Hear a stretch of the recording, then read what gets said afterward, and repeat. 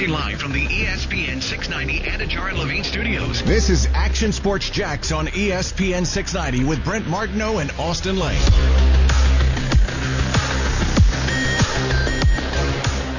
Oh, what a day for old people. Has being old ever been cooler? Everybody hit the golf course today at that senior game event, trying to hit it 3:66 in the morning at Southampton St. John's Golf and Country Club, Eagle Landing, Hidden Hills. A lot of thrown out Osprey backs. Cove, Amelia River, Fleming Island, Queens Harbor. Yeah, I mentioned everybody that's associated with the Dream 18 card. I got you. Equal love there. Cut the check. Yeah. Speaking of way, cut the check on ESPN690.com for the Dream 18 card. It's the best deal in town, folks. I mean, if you're ever going to buy anything, buy the Dream 18 card. It's $45, and it's sincerely the best value you'll ever find. I thought it already was a really good value, but now it really is. And a good Father's Day present. So there you go, ESPN690.com. Phil Mickelson got it done. I'm going to force you to talk a little golf today. Old people and golf, my two favorite things. Can't wait. It actually it's one of my favorite things about playing golf. I love just going over the course, not having anybody like in my group and getting matched up with a couple of 70-somethings. It's fun playing with the older people? crowd. Yeah. It really seriously is. Like, I really enjoy that. Like, just from the conversations, or what do you? Yeah, I think a little bit of conversation. Usually, you can outdrive them. Sure. So it's a little confidence booster as well. but no, the interesting backgrounds. A lot of people of that age group, especially, are from other places. Yeah. Right. Didn't grow up here in Florida. So, it's I love that part of playing golf and getting to a course and teeing it up. But that was a heck of a scene. The one thing about it that struck me over the weekend last night, I don't know if it hit you guys the same way, is if you don't have to like golf, you watch that scene. It was pretty incredible. Kind of a la Tiger Woods Tour Championship in Atlanta when he really won his first tournament. Not the Masters necessarily, but he won his first tournament where they flooded the fairway, which was really an epic scene, right, in golf. And we got it again yesterday. Well, I was going to say, watching that, I was like, I would be so uncomfortable if I were anybody actually playing that round. Mickelson kept – like, I was uncomfortable for them with how many people and how close everyone was. Yeah, and I think that's a part of it. I think that's a discussion point. Yeah. Koepka made it a discussion point, too, and there's no surprise that he was going to make it a discussion point. I knew it was coming. I knew he would say something about it, and I kind of get where he's coming from a little bit. But I'm just saying, yesterday, the thing that struck me from the whole weekend was that scene and then Madison Square Garden. Mm-hmm. I mean, it really did feel like a welcome back sports. Like, I know we've had the UFC. I know we've had, like, Texas, the ballpark, and Atlanta. They've had some filled stadiums. Yeah. We've had some crowds, right? Crowds have gotten back into it. But that crowd at Madison Square Garden in that game, because that was a really good basketball game. For sure. I mean, really, I can tell you this. Haven't watched the Knicks or the Hawks play all year, and I was locked in. Yeah. All right? Yeah. So, that again, sports fan, that was a great atmosphere. Sports fan, you didn't have to like golf to appreciate what was going on at the PGA Championship in the final half hour there. So, it felt like, wow, the difference between having fans and not having fans, I don't know if we forgot. Yeah. I don't know if that just exacerbated it, but it felt like, hey, the pandemic is over, and welcome back, sports world, and fans, we missed you, we love you, we need you, because the reason why those games were elevated or those situations were elevated was all because of the fan and how excited they were. And fans really do matter in sports. I think we already knew that. I think we talked about it for the last year. Yeah. But I think yesterday was this great reminder of, man, the fans do make it. Yeah, to me, it was a couple weeks ago when Canelo fought in AT&T was sold 73,000, out. right? You had 73,000 boxing fans absolutely going crazy. But that scene, for the PGA Championship, that was crazy too, just because they all gathered to witness Phil Mickelson. Like they all gathered at the end of the hole, and it was cool to see. Like it's definitely, you definitely miss that kind of energy.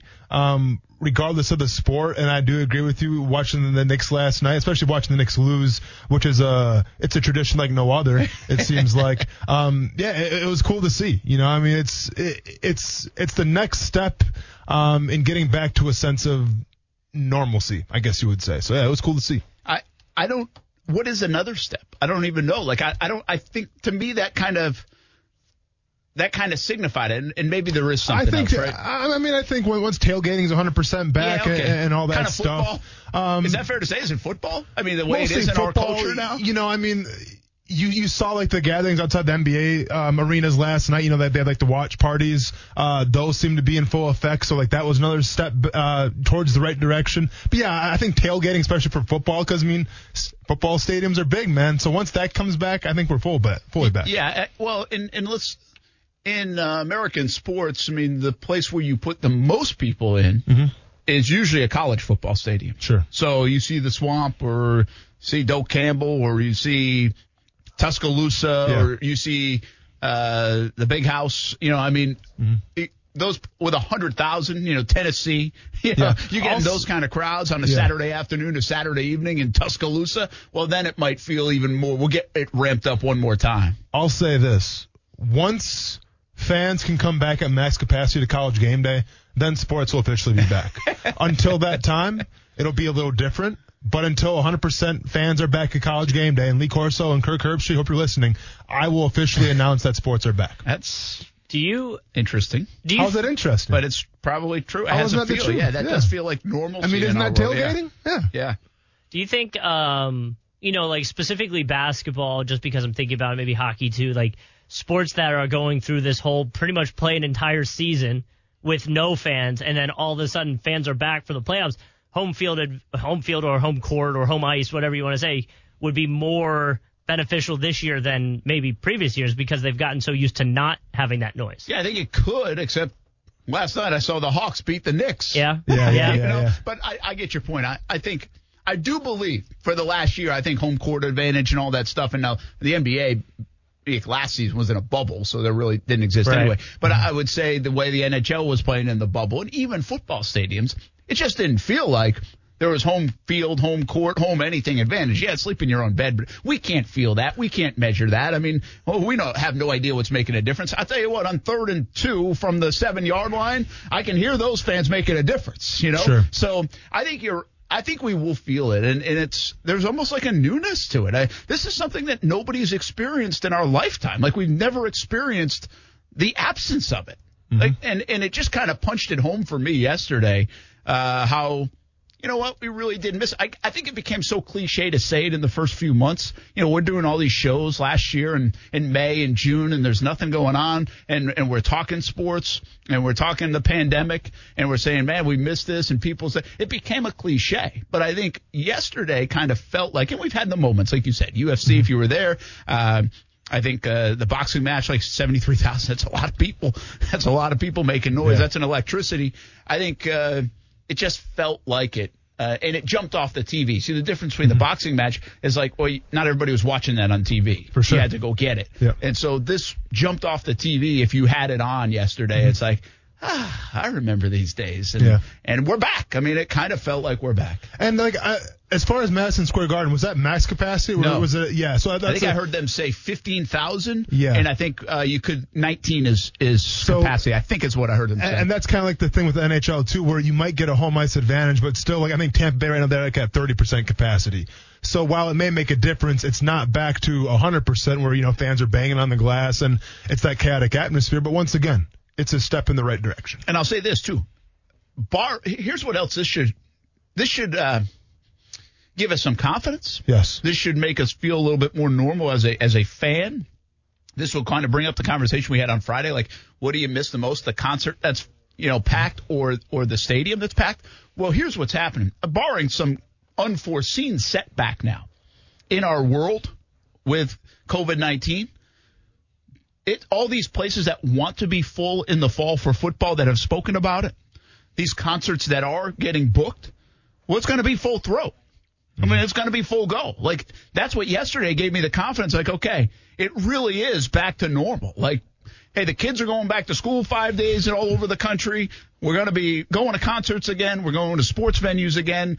We're going to cover things. I'm sure there'll be some leftovers that will still feel like, hey, this was born in the pandemic, but not crowds. Crowds are going to be a thing. And so if you have season tickets to your football team, the Jags, I'd plan on using your tickets.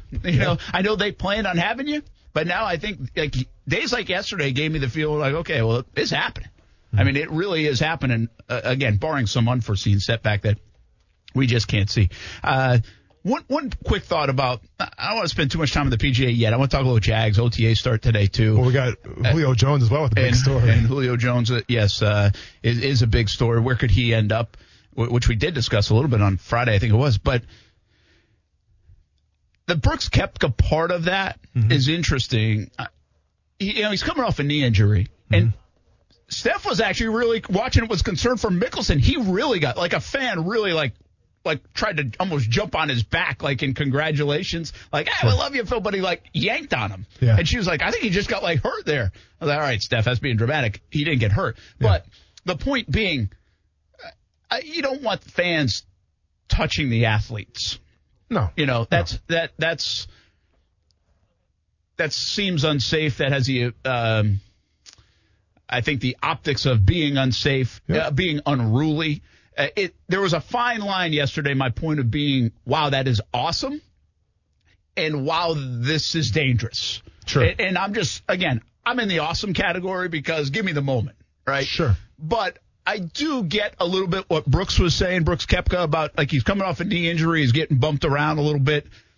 And I just think the PGA had to be very careful. The tour, that PGA Championship TV on CBS, overly celebrating that scene.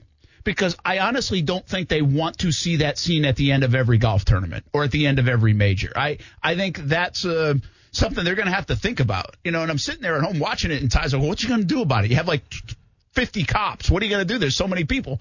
I was like, I don't know what they're going to do, but they're going to make sure they do something about it if this thing gets out of control. Yeah. So you don't want to ruin it for the that scene is cool once in a while, but don't ruin it for like the rest of time. Is it a simple rope? I said, sooner or later they're going to have horses out there like they do at the end of the World Series. Yeah. Like that. Yeah. That is a lot of people to control in a unique setting to where to control it. So as cool as it was, I think PGA Tour officials, I think golf officials, sports officials, however you want to say it, I think they're looking at that like, hey, this was kind of a cool moment, but we got to be careful here. No, for sure. I mean, you definitely got to be careful because anytime you get that close to a professional athlete, who knows what's going to happen, So you definitely have to be careful. I'm sure ropes or some kind of, I don't know if you say a barricade, but something will be, I think, propped up there to try to deter people from doing that. And if they do that, then obviously they get arrested on site. It's cool now because we're talking about it, and Phil Mickelson didn't get hurt. Like he didn't hurt his knee.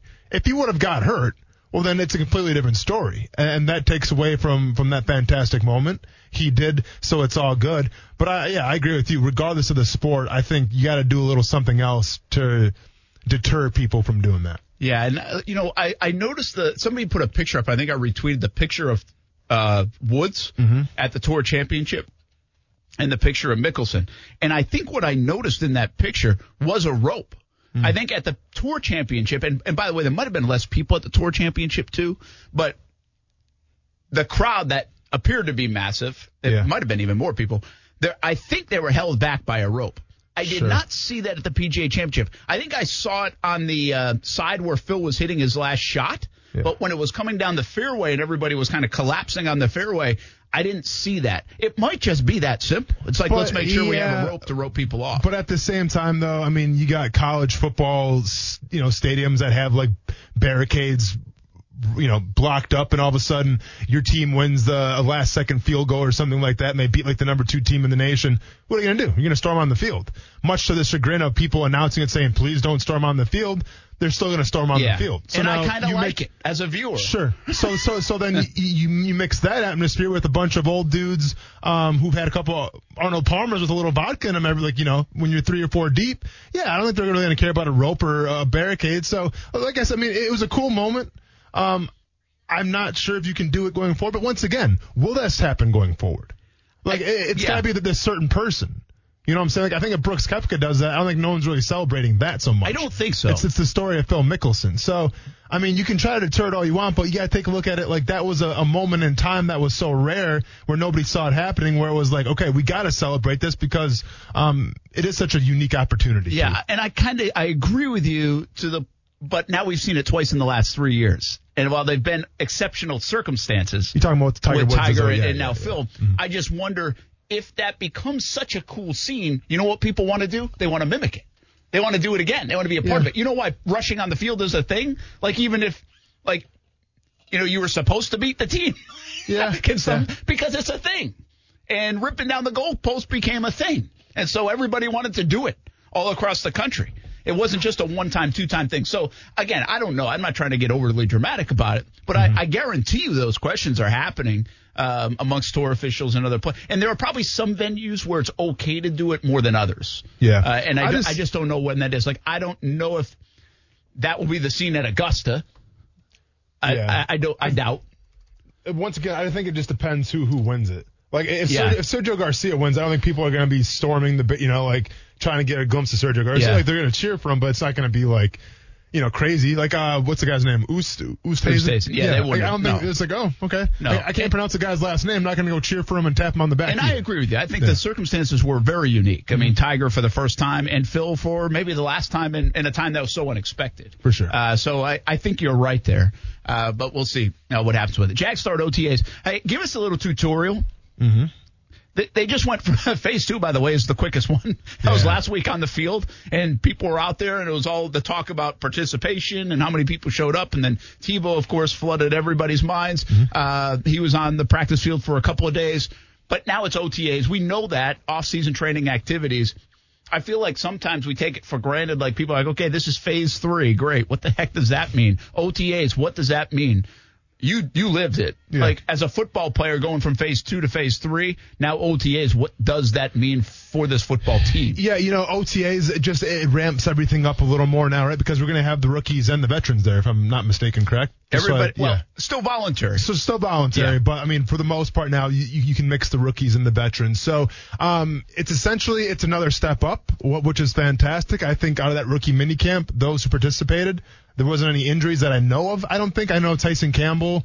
I think he was a little hampered before he got there. Was it though? Well, I think he said the first day of that rookie camp, he kind of tweaked something a little bit. So Tyson Campbell, we'll see where that goes going forward. But now it's a chance to ramp things up a little bit. You got 11 on 11. You start running those plays a little more. You start getting, it's not full speed, obviously, but you're on air now, and you just kind of see where guys are lining up and what it looks like so far. It's definitely far from a training camp. We're not going to be hitting anything like that. But it's the next step in that direction. And now that you have that veteran presence as well, things will get ramped up a little more, right? Because the veterans can handle it. Yeah, I think what's interesting to me here, Austin, and this will have to be something that's talked about with players that know, and we'll see the reaction coming out of the league. But I think this, in my opinion, is the phase that got negotiated between coaches and players for showing up. The story out of Miami where Flores basically negotiated with the players, hey, there won't be as much exertion, but we really want you here. We need you here. We think it's a valuable time. Well, a lot of them showed up because of that. What did Urban Meyer say? We don't know exactly. Did they show up because it's new and they want to get off on the right foot or whatever the reasoning? But I think this is the phase that maybe in the past, I don't know how physical it's been. I understand it hasn't been a camp. It's not Oklahoma drills. It's not all that. But whatever the physical level was, or the exertion level was, I think this is the one that maybe we'll see a different of, or they'll feel a difference, not we'll see it, of it dialed back a notch or two. That's what I take out of this last couple of years where we didn't have the OTA period, where players are like, see, we can do this without this time and still play the game of football and have a good season and have quality play. But coaches in the league and everybody that's been negotiated in the new CBA says, hey, this is part of it. We want you here. We think this is valuable time. Well, I think this next couple weeks, these 10 OTAs, these 10 practices, I think that's where you'll see the negotiation feel maybe a little bit different as a player. I don't know that. I just think that could be the case. So what I'm looking for in this session of OTAs going forward, it's all about making sure everyone's on the same page mentally. Because once again, you're installing a new offense. You're installing a new defense. And a lot of these guys that are going to be on that field these next couple of days, they've never played together before. So that takes time. That relationship takes time to build and grow. That's what I want to see right now. Because you better believe once training camp starts, like guys are going to be expected to know the plays, all this stuff, and hit the ground running. right now is where you can kind of tailor it a little more to be like, all right, this is what we're trying to do. This is why we're doing it, and let's address the situation. So to me, it's going to be a little more mental. Like, it'll be physical still, and, guys will be sweating. I mean, it's Jacksonville. It's and the heat's turned up this week. Yeah, so it's going to be a toasty one. But, look to be more mental, guys getting lined up properly, guys knowing their assignments, things like that. And by the time training camp starts, it's 100% 8-8 out the gate. Yeah, and I will say this, and I said this about the kind of rookie minicamp too. Mm-hmm. I think this is just as valuable for this coaching staff right now. Yeah. By the way, like, who's coaching special teams? Even that with the Brian Schneider news of over the weekend, right? On Friday, right when we got off the air. So I do think it's a valuable time for a new regime. Yeah. Maybe more so for them than even the players. That's debatable, but it's a big time for the coaching staff as well. What kind of storylines will we see? From Tebow to Trevor to who else? Did you see, Justin Blackmon out on social media? Yeah. You see that? Mm-hmm. Caught my attention. Let's make it happen, unquote. Yeah. We'll see. We'll talk more about that. If you missed it, we'll tell you what you might have missed. Action Sports Jacks on ESPN 690 here on a Monday. Glad to have you along. Hope you had a good weekend. Austin Lane. I had braces. I still have my permanent retainer in. It's been knocked out twice. Brent Martineau. So it's not stuck in there. No, it's not stuck in there. It's not. Action Sports Jacks on ESPN 690. It's very exciting because I've had a few breakthroughs on being able to stay more present, be able to stay more focused, and physically I'm striking it and playing as well as I ever have, but I haven't been able to see that clear picture. So although I believed it until I actually did it, there was a lot of doubt, I'm sure. That is Phil Mickelson, your 2021 Players Champ. I do love the stat. I mean, it's unbelievable. There's so many stats with Phil. He won in 4 different decades. 4 different decades. That is remarkable. Really remarkable. And also, Colin Morikawa won it last year. He's 23 years old. Phil's 51 almost. Yeah. That's a pretty cool sport when that can happen. But, hey, being old isn't bad. Just ask Tom Brady. Just ask Phil Mickelson. You know what's funny is, in your sport, in MMA, there's a bunch of older guys that fight. It usually depends on the weight class, but, yeah, I mean, the heavier weight classes, there's guys in their 40s. That's what stunned me about that. The former feels champion like a was really young person sport. See, but the thing about heavyweights is the last thing to go is your power, so you can get away with it a little more. But, yeah, there are older guys in MMA for sure, which is nuts because it's MMA. It's getting punched in the face and punch people in the face. Yeah, and I'm trying – I mean, I think tennis is really tough on the knees, like what Federer and even Djokovic and Nadal have done this late in their career. I mean, when I was a kid, I was watching Jimmy Connors still play into his 40s. I think he was. He felt even older than that. Yeah. But he was, he had one more run in him. Kind of felt like a Mickelson kind of run in him. But it's hard in tennis because that's a young person sport as well, and the knees don't cooperate usually in the hips and the joints and everything else in the sport of tennis. But it's just today's athlete. I mean, with what Phil said, if you want to work hard at it, if you want to take the right diet to it, you see his fast schedule, 36 hours? 36 hours, yeah, man. Should I hop on that one? I mean, I would just recommend just eat 8 hours a day and then fast for the other 16, but do what you got to do. I feel like not eating for a day and a half is a little aggressive. What is he drinking? Is he drinking a lot of water? Well, or is he if you're drinking fasting, you're just drinking water. Just water? Yeah. Right? I think you can get by with coffee because it's low calorie if you don't add anything to it. But more than likely, if he's truly fasting, it's just water. He said he does that on a weekly basis. Yeah.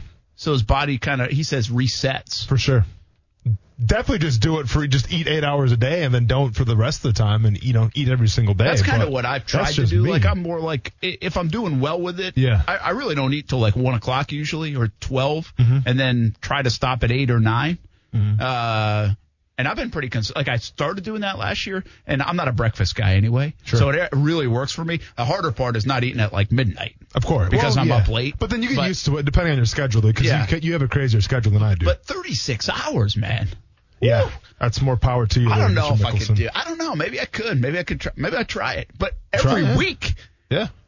It's nuts. I wouldn't do it. I want to ask Phil, can you have a few cocktails or I bet beer? Those got a little calories in them, man. I'd be careful with those cocktails. Yeah, they do. Brett Martineau, Austin Lane Coos here on a Monday celebrating old people.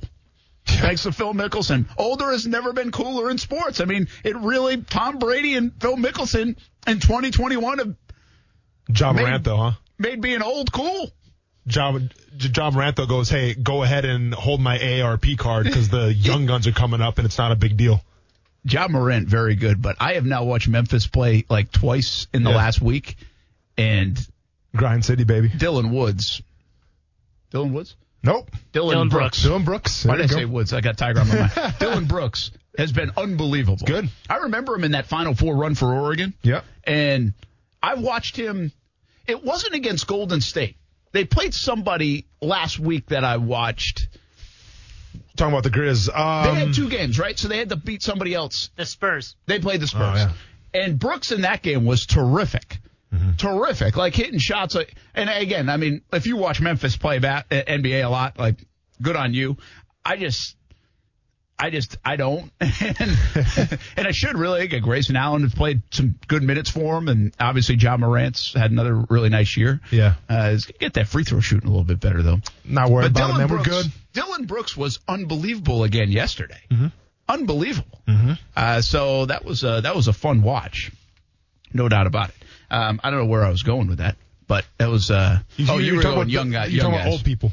Dylan Brooks, by the way, did I hear correctly? He was a second-round pick.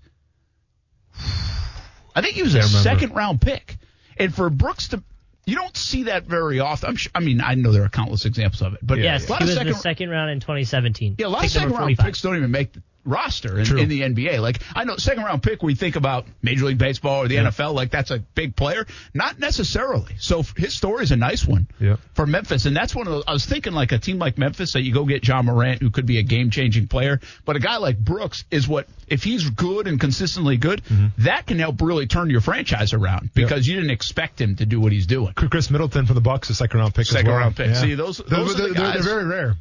And those are the contributors that really help pave the way. We'll talk a little bit more about the NBA postseason coming up in a little bit, but Jags OTAs this week. Things to watch. All right, Trevor is always going to be something to watch, right? I'll give you like 5 quick things to watch. Trevor, certainly a thing to watch. Tebow, all eyes are going to be on Tebow when we get a chance to go out there for a couple-hour practice. Sure. I mean, what's he look like? Does he look like he's an embarrassment to the position? Does he look like he fits in and plays the position? If you never knew that was Tim Tebow out there, which is going to be a very hard exercise to do, but if you didn't know he was out there, would it be like an eyesore? Yeah. You know what I mean? No, for sure. Like, are you going to be like, who the heck is that? Yeah. Who'd they let win a day at practice? Yeah, I got you. No, I hear you. Yeah. Like, is it going to look like that, or is it going to look like guy's been playing tight end for 5 years? Yeah. I mean, I don't think it's going to be like that. It'll take some time. Well, it is OTA is my point. For sure. I mean, how much can you see? Yep. But there's a natural ability to sports where you can usually tell when somebody fits in or doesn't. For sure. And that's what I'm getting at with the Tebow thing. Yeah, and I mean, the fact, and I can't say this enough, the guy is built like a Roadblocks character. If you don't know what Roadblocks are, Google him sometime. I know exactly. He's built like a Roadblocks character, so he's already sticking out as it is, rocking the 85. Yeah, I'm excited to see what this guy can do. Of course, there's going to be an adjustment period. Like, you can't expect him to go in there day one and compete for a starting job. But you're going to find out quick. You know, like once you see him on, one-on-one drills and things like that of running routes, you're going to find out quick what he can bring to the table. Let's just say that. Yeah, I think our eyes should be able to pick up on that pretty quickly. But so we got the Tebow thing, Trevor Lawrence, obviously. The others, and this has been a big story as well, and I want some clarification because this is going to be a little more telling. I feel like now it's going to be 11 on 11. Where's ETN going to go? Well, and that's on my list. Yeah. Right? ETN, like what does that look like? And is he more wide receiver? Is he playing some running back? Is he mixing in with James Robinson? Again, how much we're going to see in a 2-hour OT, I don't know. But I'm interested. You're going to start seeing the packages, in my opinion, start getting implemented. So, like, when we see these packages, I mean, it could be telling, all right, well, we got ETN in the backfield. Well, we got ETN in the slot. Like, it should give you a little idea of what the plan is going to be going forward for him. Yeah. Listen, I want to see how many guys are out there. I mean, did they lose some? Full participation, what does that mean? Or almost full participation? That was a headline last week, like around Wednesday, I think it was, before Tebow became the headline. Like, is that noticeable? You got 90 guys, or do you have 84? That would be even pretty good. Or they're really more like 70 out there, and we're calling that almost full participation. I don't know what that's going to look like. That starts today, but we'll get a glimpse at it on Wednesday out there on the field. I'm interested in C.J. Henderson. Just an early look at maybe body language. Like, where does he, again, and you mentioned Tyson Campbell maybe had a little bit of a hamstring, it sounded like, from rookie minicamp, so maybe he's not even in there. But are they starting to float some of these guys around in a nickel look outside? C.J. Henderson is somebody that I'm going to watch when I go out to practice, whether it's Wednesday, whether it's minicamp, or whether it starts in late July at training camp. I think C.J. Henderson has my attention. Yeah. And the secondary does in general, but definitely C.J. Henderson does. What does he look like coming off injury? And again, I think some of it's even body language centric for me. For sure. Now, with these first OTAs coming up as well, I mean, like I said, it's going to be 11 on 11, whether it's on air, whether it's, quarter speed, whatever the case may be, it will be 11 on 11. And this is going to give you your first opportunity, at least for the most part. Now, keep in mind, rosters always change, depth positions always change, all this stuff. But it's going to be your first glimpse of, well, who's starting? Now, once again, if Tyson Campbell's out, Henderson's going to be in there. But if they go to nickel package, you can see, is Tyson Campbell playing in the slot? Is he playing on the outside? Who's playing, slot corners? It's C.J. Henderson. So assume that everyone's going to be 100% healthy, which, once again, that's a big what if. Assuming that everybody's going to show up, which, once again, that's a big what if. But you can definitely get a gauge of who are going to be the starters going forward. Is Caleb Chase on? Do they feel him as a starter right now? So picture him. You see how much bigger he looks? Yeah. That's by design, obviously. Because he's got, you play the run at strong side linebacker now, man. They're going to count on you for that on the other side of Josh Allen. So that's great to see as well. And you're going to get a good idea of the depth up front in terms of defensive line. Like, you have a pretty good idea, but where's a guy like Taven Bryan, where is he going to fit in? The second string, third string?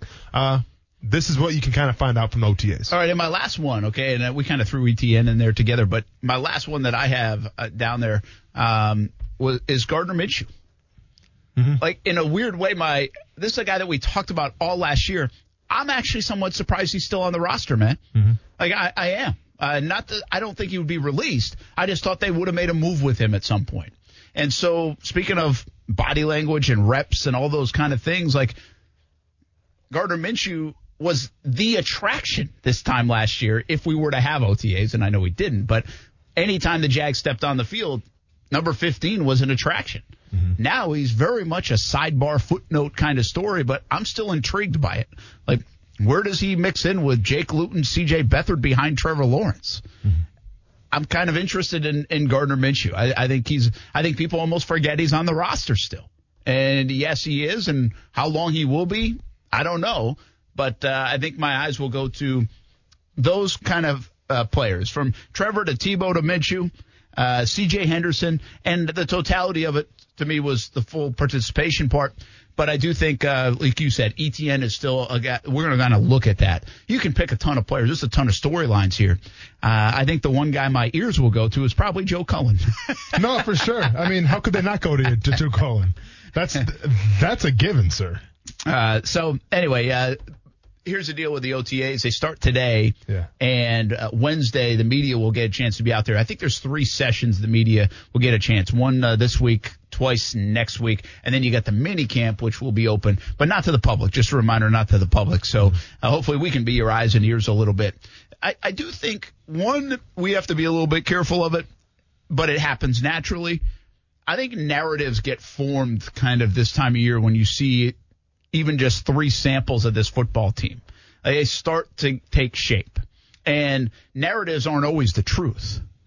So I think of players like Jawan Taylor and Cam Robinson, a player like Caleb Chase, even a C.J. Henderson.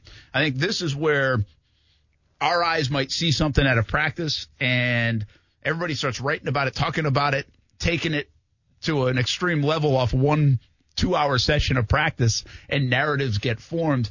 It might not be always fact, might be a little bit of fiction internally, but this is where those things start to take shape. This is why the NFL is a big engine in that regard. So keep your eye on those kind of storylines. You got Walker Little, who might try to push those other guys at tackle. You've got Tyson Campbell, who might push C.J. Henderson, and what's up with that? You got Caleb Von Chason, who feels like he's got a lot to prove going into this year. There's even the Taven Bryan stuff, but Taven Bryan kind of took on that life even last year and years prior. Go all the way back. Luke Jokel took on that kind of narrative. So, and by the way, some of those are factual narratives. They're not all fiction. But be careful this time of year to shape too much of an opinion on a 2-hour practice. No, you can say that. I'm talking about the masses now. No, for sure. Because I remember a couple years ago, and it might have been OTAs, might have been mini camp, when it was the Nick Foles, Chris Conley show. And you had Chris Conley doing go routes and Nick Foles hitting him in stride. Yeah. What were we all talking about? Yeah. Well, guess what, fantasy football? If you don't get that Nick Foles, Chris Conley combination, you're going to be missing out on the championships. True. All right? Like, everybody was like, that was the talk of OTAs, whatever, mini camp, training camp. It was the Nick Foles and Chris Conley combination. How are we doing with that now? How's that looking now a couple years after the fact? Not so good. So, yes, you got to take everything with a grain of salt here. Once again, to me, I'm looking at more personnel, more depth. Guys could have good days, bad days, but you can't put all that eggs in one OTA because 9 times out of 10, you'll probably be disappointed. Yeah, very true. Yeah, just be careful, right? Let's settle down. A lot of storylines with the Jags, though. Not only right now this time of year, but when they take the field in July and August and when it really ramps up. There's a lot of different angles to go. I mean, you could interview a different player every day. And you can do that naturally every year because there's 90 players. But I'm talking about sincere intrigue and interest in so many different positions and players. And a freshness around here because of Urban Meyer, this new regime. And Trevor Lawrence, of course. More to come. Action Sports Shacks on ESPN 690. Talk a little more football. What about Julio Jones? He's out, right? He's definitely leaving Atlanta. Certainly looks like both sides are ready to make that happen. Yep. Who's going to dance with the Atlanta Falcons? We talk about it on ESPN 690.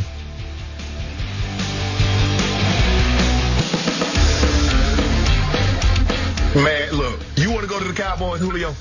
Or you want to stay in Atlanta? Oh, man, I'm out of there, man. He's out of there. Ideally, where would you like to go? Right now, I want to win. Okay. Well, don't go to Dallas. If you go, you ain't winning in Dallas, Julio. Man, listen, come on, man. You already know I know. Okay. Can you remind him we're on television? Ask him why we wore the Dallas. Listen. You know how people is, man, with all that going on with the picture. Yeah. And all that, stuff like that. Okay. Man, I ain't never been on that. You know what I'm saying? Okay. I'll talk to you later. Thanks for calling me back. We on air, but I appreciate you calling me, dog. You know I know my nephew was going to pick up. Shannon Sharpe and Julio Jones. Yeah. You think Julio really knew he was on air? Did he fully understand that? I mean, I think he did because he could hear Skip Bayless in the background, right? Or not? It was on speakerphone. I know, but I just don't know if he actually knew he was on air. No. Yeah. If you're not in Isn't the there business, rules against that though? I feel like you got to tell him, hey, by the way, you're on the air. Well, he did tell him. I just don't know if he believed after him. the fact, yeah, maybe. So Julio Jones is the one that wanted the trade. Yeah. That's the report. I thought it was kind of the other way around. If you listen to a Terry Fontenot interview right around draft time, the GM of Atlanta was like, yeah, well, we're up against it cap-wise, and so it makes some sense, but it apparently is more Julio Jones wants out, even though they're keeping Matty Ice, and they got Ridley, and now they have Kyle Pitts, and I would think that might change my mind a little bit for Julio Jones to be a part of that offense, but he wants out. Where does he end up? We did this the other day. I mean, I think there's a chance he could end up in Seattle. There were some rumblings over the weekend, by the way, of the Patriots. Did you see, I think it was Ian Rappaport saying that they would prefer to trade him in the AFC if it came down to it? Yeah, I would imagine. Yeah. I mean, I don't even know if you have to report that, but. Well, yeah. But once again, I'm going to say this I feel like it's the 20th time next. I said it about 19 times on Friday. Kansas City Chiefs. Yeah, you said it.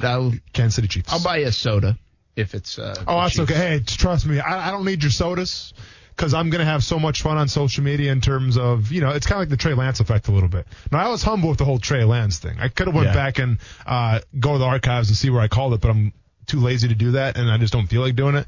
But with this Julio Jones thing, I might have to do it. Julio Jones, Jacksonville, no, like, should you make a? I mean, could make a call. It's fun to talk about, isn't it? But let's be honest. It doesn't feel realistic. Well, no, because Julio Jones wants to win a Super Bowl.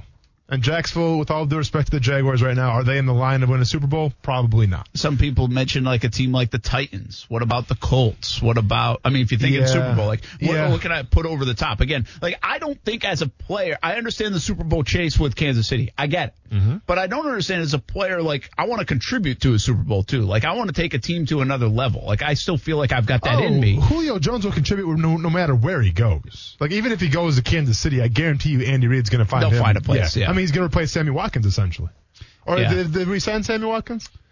I don't think they did. He's kind of always the odd man out, it seems. I don't feel like they did re-sign him. In fact, he might still be out there. Somebody must have picked him up. That's interesting. Let me check It's kind of an under-the-radar move, but I remember seeing his name floating around at one time, and I don't know if he had been picked up, but somebody had to pick him up. He's on the Ravens. Ravens, there we go. So it's just a quiet signing. I never heard about that. I mean, I vaguely remember him because I just didn't know who. But anyway, if you think Super Bowl only, I mean, you can go to a bunch of NFC teams. We mentioned Green Bay. We mentioned Seattle. Yes. Tampa Bay, I don't think they have room for him in Tampa. Like, doesn't feel like it, but they don't really have room for him in Kansas City, maybe. And they still could make it work. Who's playing that? Because, who's playing Sam Watkins' spot? I guess Mecole Hardman. Mecole Hardman? I mean, they invested but in him. He's more like this. He's kind of like the gadget guy, though. You get the sense. Yeah. Listen, you'll make, like you said, you'll make room for Julio Jones. You're going to make it work regardless. But you're making a trade. First of all, they say they want a number one first-round pick. I don't think they're going to get that. I think that's the thought in league circles is they won't get that, because, especially at this time of the season, of the offseason. And you're talking about a guy that has been injured, a guy that will cost some $10, $11 million, I think it is, and a second-round pick or a first-round pick. I mean, you got to be a little bit careful there. I don't know what kind of capital Kansas City has and if they're willing to do that. And do they need it? Like, it's great if you're Julio Jones, say, yeah, I'd like to go to Kansas City. Sure. But Kansas City has every right to be like, do we really need Julio Jones? Right, okay, but are you a better team with Julio Jones or without Julio Jones? I would say you're probably better, but are you $10 million and a second-round pick better? That's what you have to ask yourself. First of all, once again, don't worry about the salary cap because we figured out that's not real. And a second-round pick for Julio Jones, if he's healthy, absolutely. Absolutely. So like you would, for the next couple years, again, I'm not saying Julio would come here, but would you, for the Jacksonville Jaguars, say, hey, we'll give you a second next year for Julio Jones? Yeah. I wouldn't even think twice about it. I'd be on the phone right now offering that. Yeah. Not a first. Even a first, man. Is for a couple years, it's depending where the first would be. Yeah, well, you got to believe Jags are going to be in the top 15 at. I mean, I understand last year he was out a little bit and the numbers were down, but if you look to the track record of Julio Jones, and I wouldn't bet against him, I think he still has lots to offer. I'd definitely sacrifice a second-round pick, no questions asked. I don't think teams will be as willy-nilly with those draft picks and dollars as you are. So you don't think teams are going to be lining up with the Julio Jones sweepstakes on the doorstep? Oh, I don't. I think you're wild. I think the illustration that will be with what pick do they get? Sure. For it. What's the compensation? I think that will be our indicator of how many. Sure, every team wants Julio Jones, but what are you willing to give up to get Julio Jones? I think it'll be less than you think. We'll be back. Action Sports Jacks on ESPN 690.